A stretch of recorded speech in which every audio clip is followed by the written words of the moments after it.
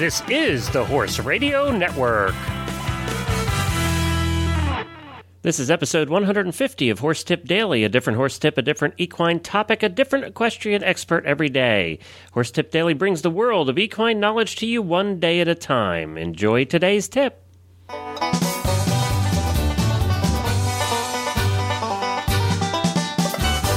Glenn the Geek back with you from Lexington, Kentucky, and you're listening to Horse Tip Daily.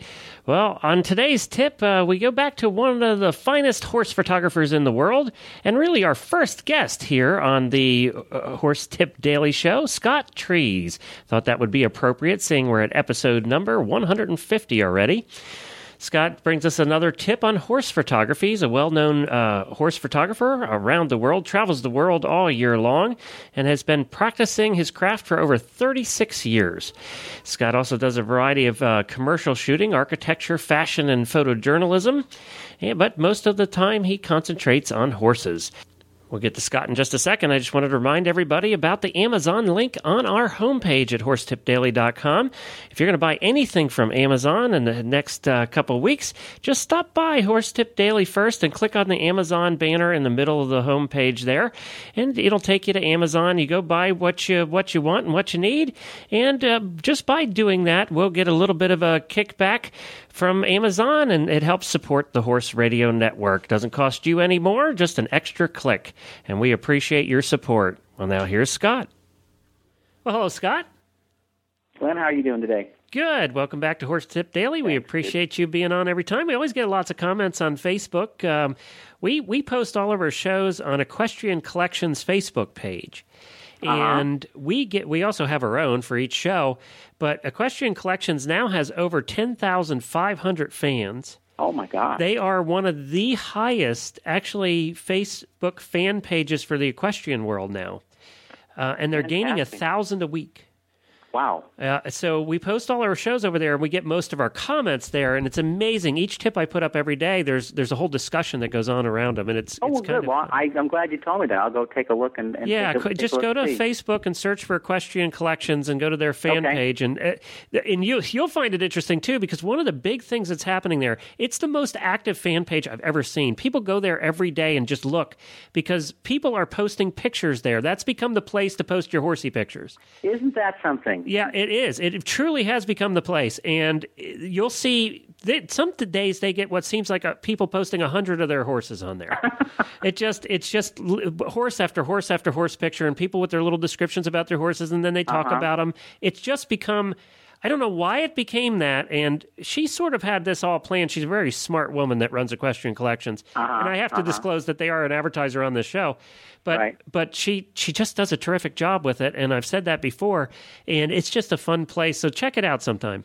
Well, it is. I will. And it is amazing how technology has just changed everything. Yes, and it keeps changing, it keeps evolving, and it's going to keep evolving. And we're one of those things that's evolved. We could not have done the Horse Radio Network 2 years ago. Right. But now we can, because people are starting to understand it a little better, and horse people are starting to catch up technology-wise.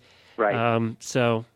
Well, that's not why you wanted to talk today. We actually wanted to talk about something about photography. So yeah, I did. I wanted to share some things, and I think this harkens back to my film days when I started basically with a handheld light meter, where you had to understand how exposure and the shutter speed and the depth of field kind of all work together. Because whether you're shooting a film camera or whether you're shooting a sensor camera, you're basically capturing light onto some sort of recording device. Okay, but you understand that most of us put it on automatic and we don't understand how any of that works. Exactly, and by doing that, that's fine.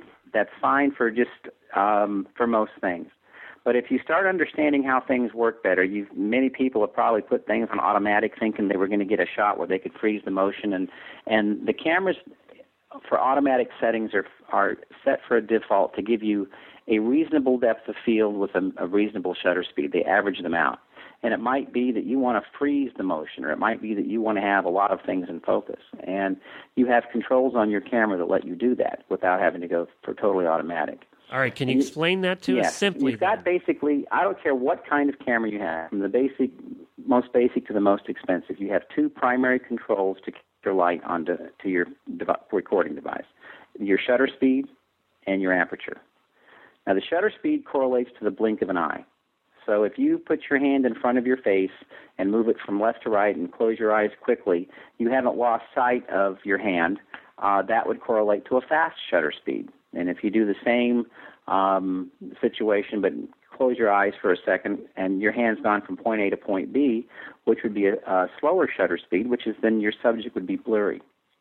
And when we're photographing something like a horse, for the most part, we want to freeze that motion. And that's going to have to be a shutter speed of a 500th or faster to really effectively freeze the motion.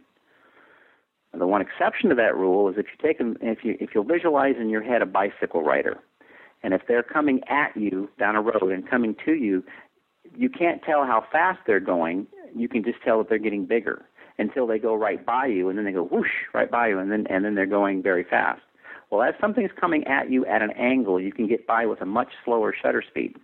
I've shot horses coming at me at a 60th of a second, which is really relatively slow. But it is that angle of motion allows you to shoot a little bit slower shutter speed. So if you're in lower light, that's something to keep your mind on. And always remember that something that's going straight across from you, like a car or a bicycle rider going right in front of you, is going to need a faster shutter speed than something that's coming at you at an angle. Now, that works in conjunction with your aperture or your f-stop.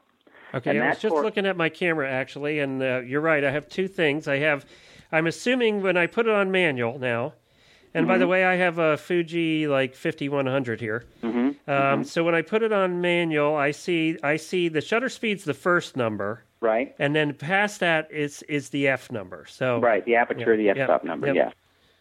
Now, that f-stop number correlates to the pupil of your eye or the iris of your eye, and it opens and closes. The wider it is, the more light it lets in. The smaller it is, the less light it lets in. And so it also, in the process of going from wide to small, also has effect on what's called depth of field or depth of focus, which enables you to have a series of things. If you had 5 people standing in line with one another, you could have the first person in focus, the last, and everybody else out of focus. You could have the last person in focus and everybody else out of focus. You could have the middle person in focus, or you could have them all in focus.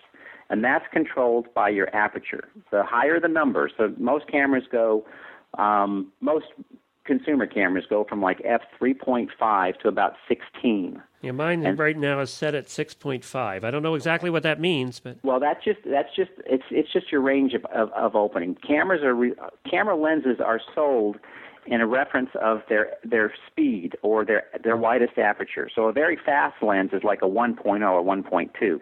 They're very, very expensive cameras.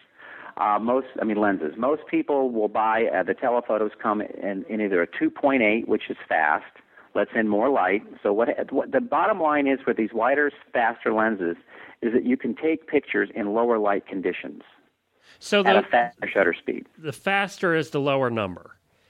So if I take this 6.5 and put it down to 2, it's much faster. It's much. It's actually. It's not so much. It's not that you're making it faster. You're letting in more light. Right. Okay. The f-stop is discussed in terms of its relation to let light in at low light levels.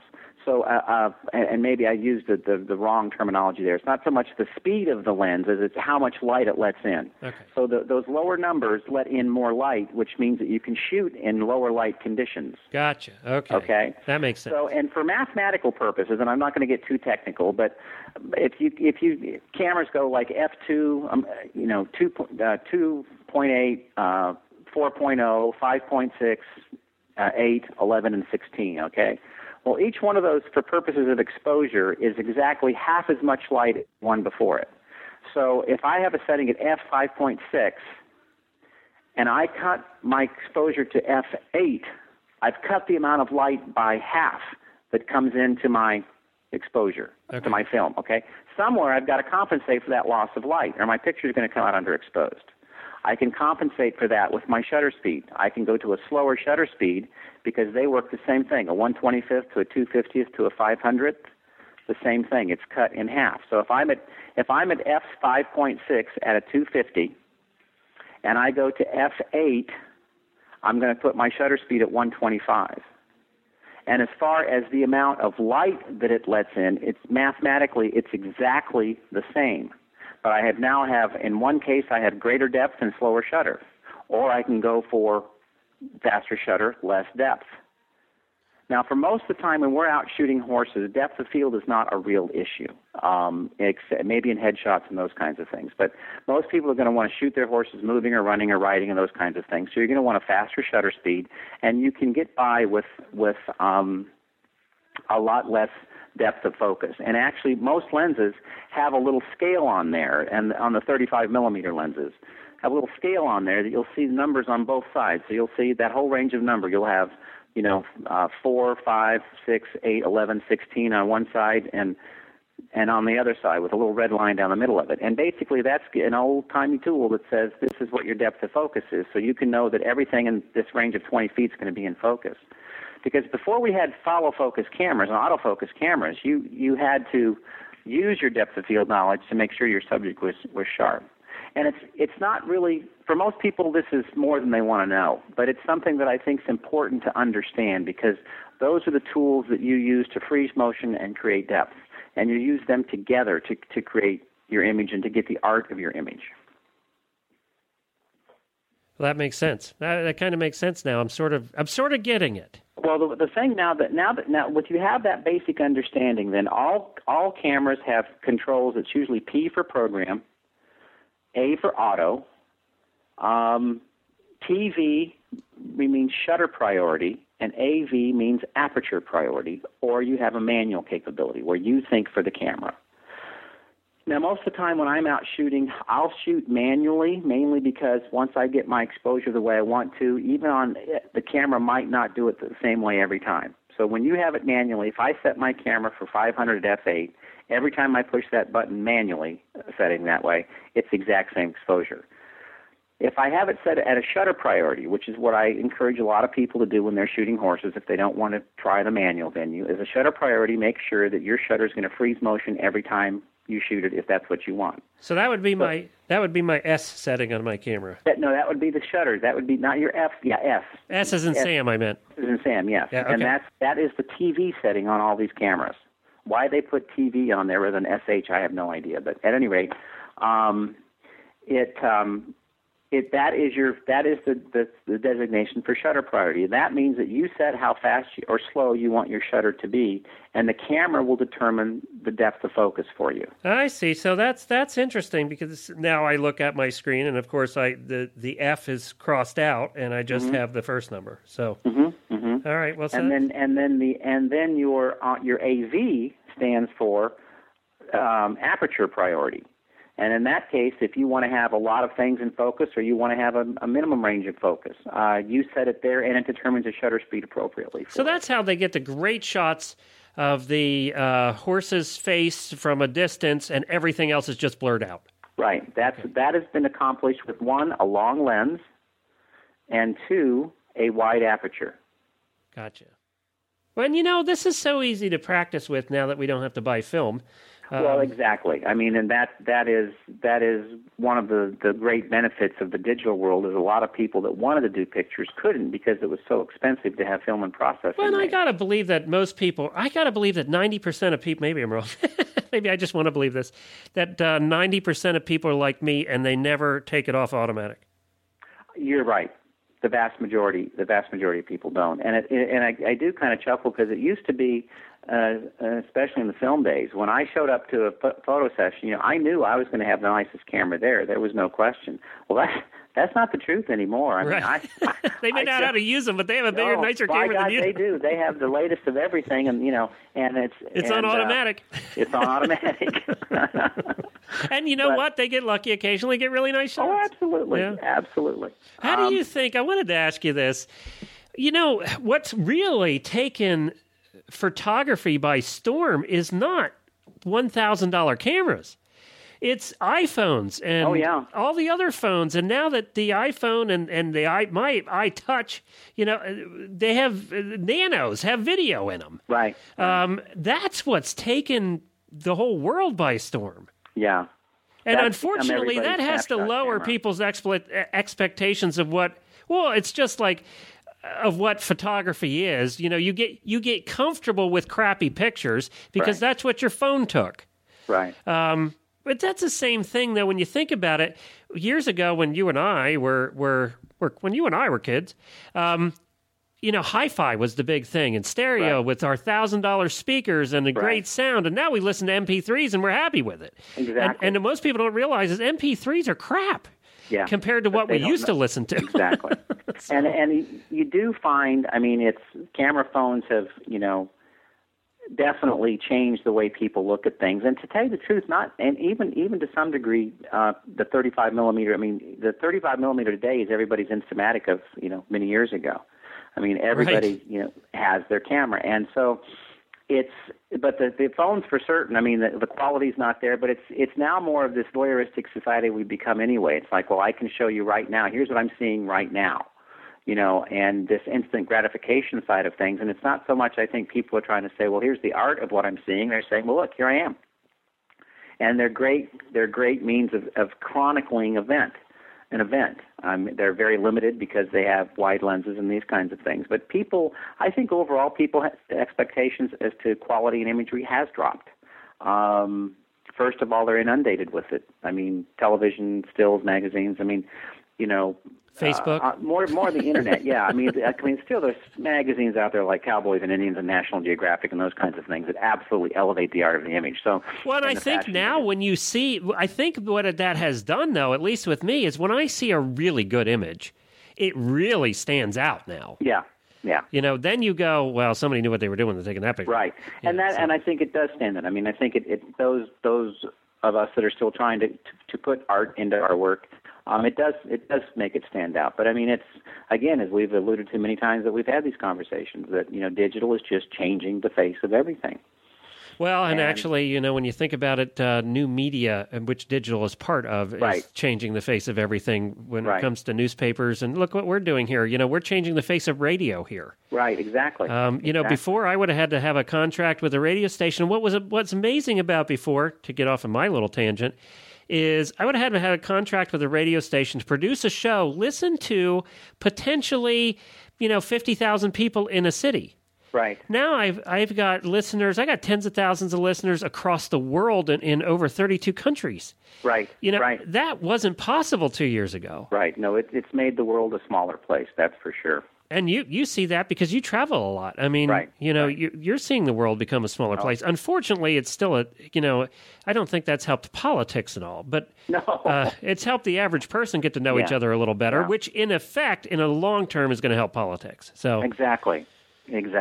Well, Scott, we just go off on our tangents like crazy, and I hope people enjoy them. Well, we do, so sorry about that, everybody. We just love to talk about this stuff. That's what's good about shows like this. You never know what you're going to get into. Well, and that's what's good about the internet radio. We don't care how long it is. I don't have a time frame here. Exactly.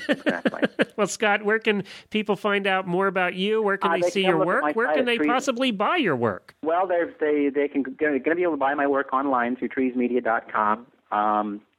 We're getting ready to offer a series of limited edition prints and open edition prints, and we'll keep adding to that as time goes on. Now, will they be able to buy those prints just as prints, or will you also sell them framed, or how will that work? Right now, we'll offer them matted. We're not gonna try and get into shipping frames yet. Okay. I think it's certainly something that we'll take a look at. If the demand asks for it. But it will come matted, ready to put in the frame. Yes, if they want. We'll deliver. Yeah. Some people, some collectors just want the print so they can put it in themselves. But we, on the limited edition prints, we're offering the ability to have them matted. On the open edition prints, you just buy the print. Okay, great. I know there's one that I saw at the show that I want to really take a look at. Hopefully, it's one of the ones that's up there. Well, most of the ones in the show will be up there. Okay, great. Good. I don't need it quite as big as that 80-incher you had up there, but that's okay. Thanks, Scott. All right. Well, thanks again to Scott for joining us today. We really appreciate when he comes on. He's a very busy guy, and he always notifies me when he's in the country, and we record a bunch of tips, and we're very glad that he does that. I love learning about photography, and of course everybody's sort of into photography, especially if you're into horses. You take a lot of pictures, so it's always nice to learn how to do it right, and we certainly do appreciate him coming on. And you can find his website, as he said, at treesmedia.com, and the pictures are up there for sale, the prints, so I think you'll like taking a look at the beautiful work he does, and he has a beautiful new website as well. And don't forget to check out all the other great shows on the network at horseradionetwork.com. We have some fun stuff going on this week, and I don't think you're going to want to miss any of them, and you can find them all there at horseradionetwork.com. And I'll be back again tomorrow with another new expert and a different horse tip. Until then, stay safe, everyone.